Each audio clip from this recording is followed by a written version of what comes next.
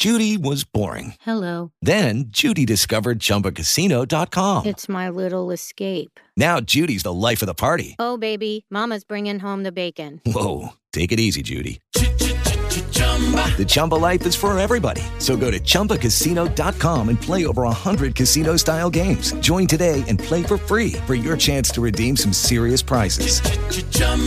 ChumbaCasino.com. No purchase necessary. Void where prohibited by law. 18 plus terms and conditions apply. See website for details. Hello again, ladies and gentlemen. Good morning to you. Happy Tuesday on this lovely October 3rd morning. Yeah, it's still morning if you're on the East Coast, but either way, oh my goodness, thank you. Woo, tired. But yeah, it's been a while. I think since the Super Bowl that I had an opportunity to connect on Pro Football Talk with you guys. But I want to make this a regular occurrence. We've had an interesting season up to this point. It has been some highlights, some lowlights, some interesting situations, and some not so interesting situations. But all things aside, we're about a quarter of the way done with the season, and it's still, there's some teams that are kind of distancing themselves from the rest of the pack, but I think it's still a bit early to tell. Probably in about 4 more games, we will see what will transpire with who's going to be the powerhouses and, who's going to be looking forward to next year's draft. So we'll talk a little bit about that today as well. But first, I want to get started here on the San Francisco 49ers. The 49ers, my goodness, the 49ers. So,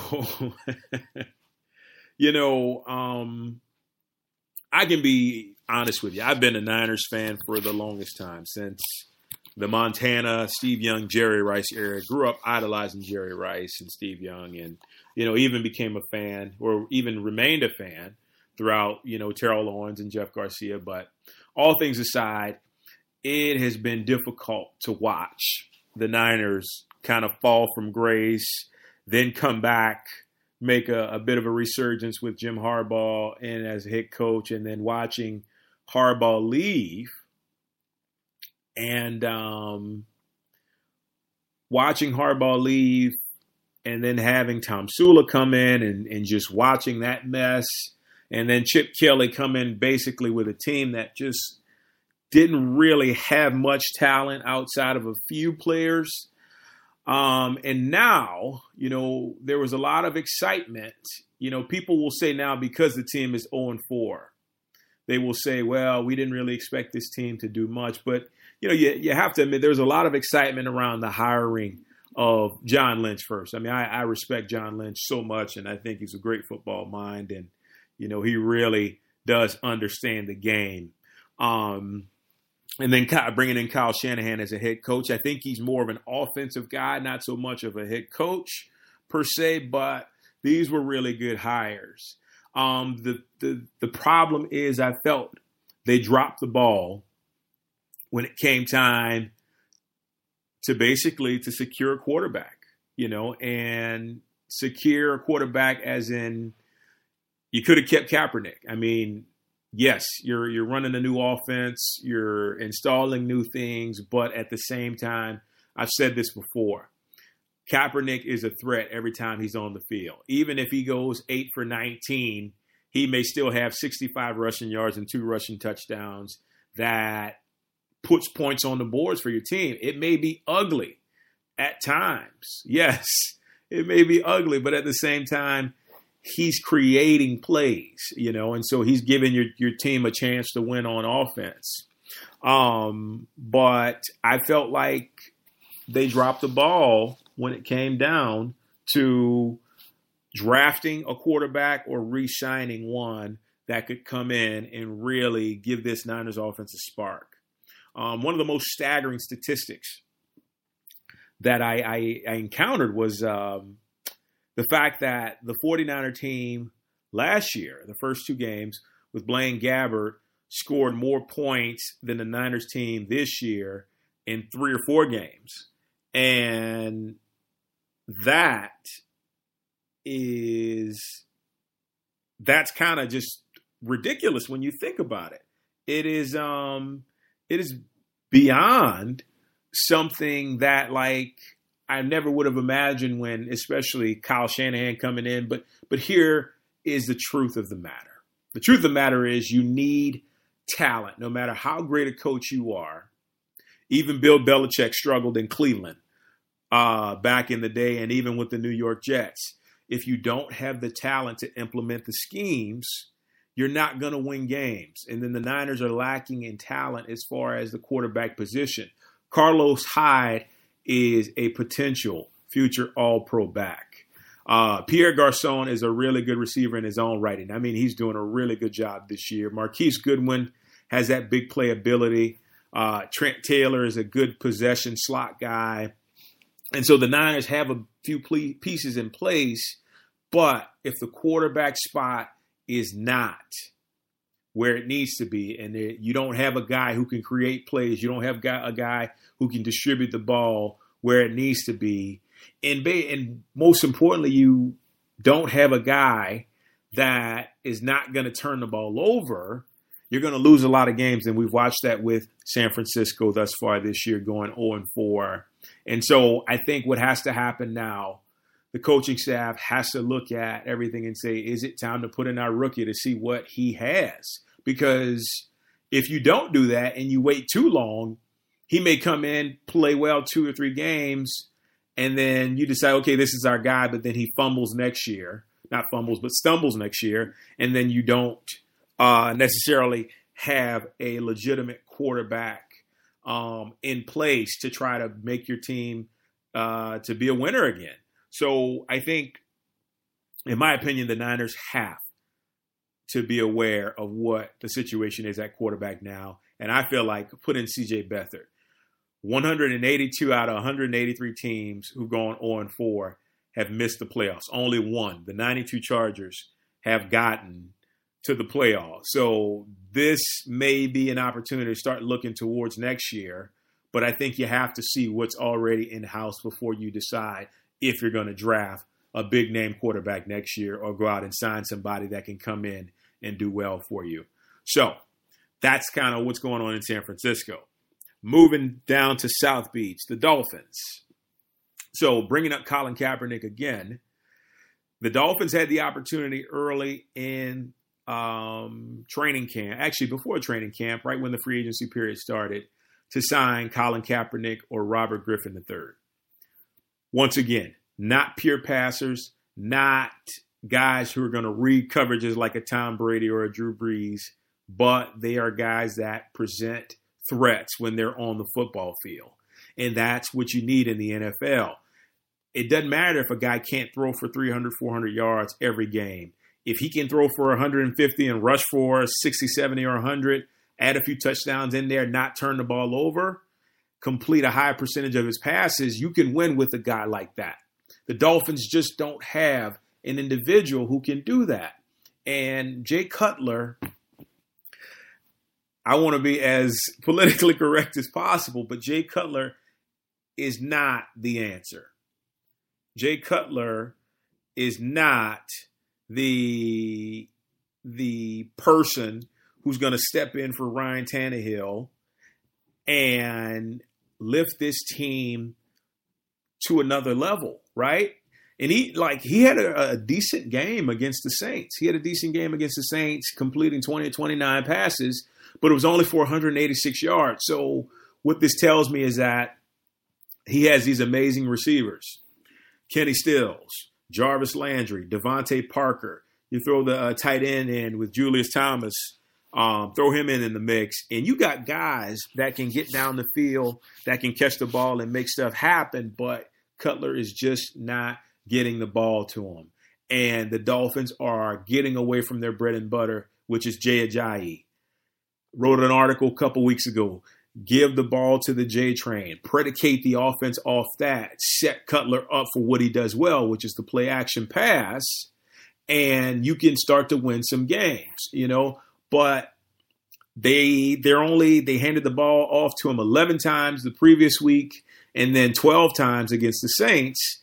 And it just, you see the result. They got shut out. And so I don't know what's happening with the Dolphins brass, but something needs to unfold. Matt Moore gives you a better chance to get the ball downfield. I actually watched him play against the Patriots last year, and he did an amazing job as far as like getting the ball to his receivers and really opening up the field, allowing Jay Ajayi to have some of those running lanes to keep the defense on their toes a bit. So they got to get back to that. Adam Gase is a smart guy, is a great coach. He knows that a change needs to happen because if not, the Dolphins are just going to continue to lose because the defense is still kind of finding their identity. We hadn't heard much out of Sue and Wake, still waiting for those guys to get it going. And we just, you're waiting for the Dolphins team to show up, that team that on paper is so doggone good, but it hadn't seemed to translate to the field yet. These guys have to kind of come alive. They've got to find a spark. They got to find a motivator to see, what is it that's going to help them to be able to play, go out there, play well, and play hungry. I think that's the biggest thing that's been lacking is you don't see that hunger from that Dolphins defense like you once did. So I hope that they can get it together. They got the Titans coming in, which is a tough battle with Marcus Mariota and that two-headed running back spot with DeMarco Murray and Derrick Henry. So you hope they can get it together, but something needs to change at the quarterback spot. And I feel like this would be a good time, 4 games in, to really start thinking about Matt Moore. So we shall see.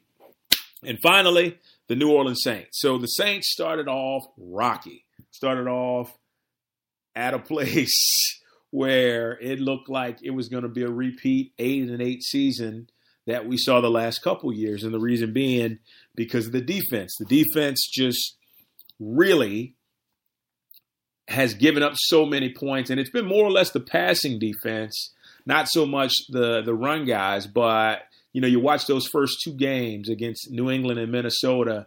And, you talk about a secondary that was just obliterated and picked apart. They found their stride now. And, some may agree with me, some may disagree. The addition of Ken Crawley at cornerback. You watch this guy play, and he has a bit of a swagger about him. He has an intensity that he brings to the game in his ball skills. He attacks the ball, and that's what you want. I've always talked about, whenever I've had the chance to talk to cornerbacks and defensive players, especially defensive secondary, like you guys want to be ball hawks just as much as wide receivers are. You got to sniff it out. You got to find it. You got to be able to jump on it as an opportunity wherever you see the ball going. It's a lot like Earl Thomas. This guy's a super, super ball hawk. And that's the kind of guys you want back there because those are the guys that are going to give you the game-changing plays like Crowley had that interception in the third quarter against the Dolphins in the red zone. Guys that are going to go up and get the ball and not just falter on opportunities. He's made the most of his opportunities. And I think as Delvin Breaux gets healthy and the Saints get more and more comfortable with the scheme and the new players, they're just going to get better. And that can only fare well because the offense has always been good. As long as Drew Brees is your quarterback, it doesn't matter who you have running out there.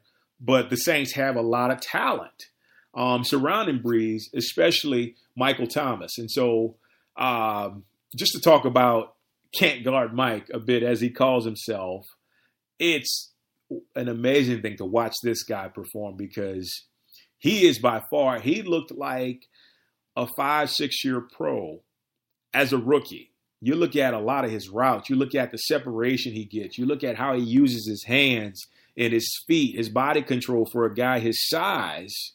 And to watch him just almost be like a chef cutting up a fine piece of cuisine on the field is just amazing. Like this guy has such a high football IQ and his instincts are there. His instincts are on point to where him and Drew Brees are so in sync, and you can see Brees trusts him more than he does anybody else on the field, and he gets open. You know, they call him Can't Guard Mike for a reason, because this guy gets open and he really finds the an opportunity to give his quarterback a good chance to get him the ball.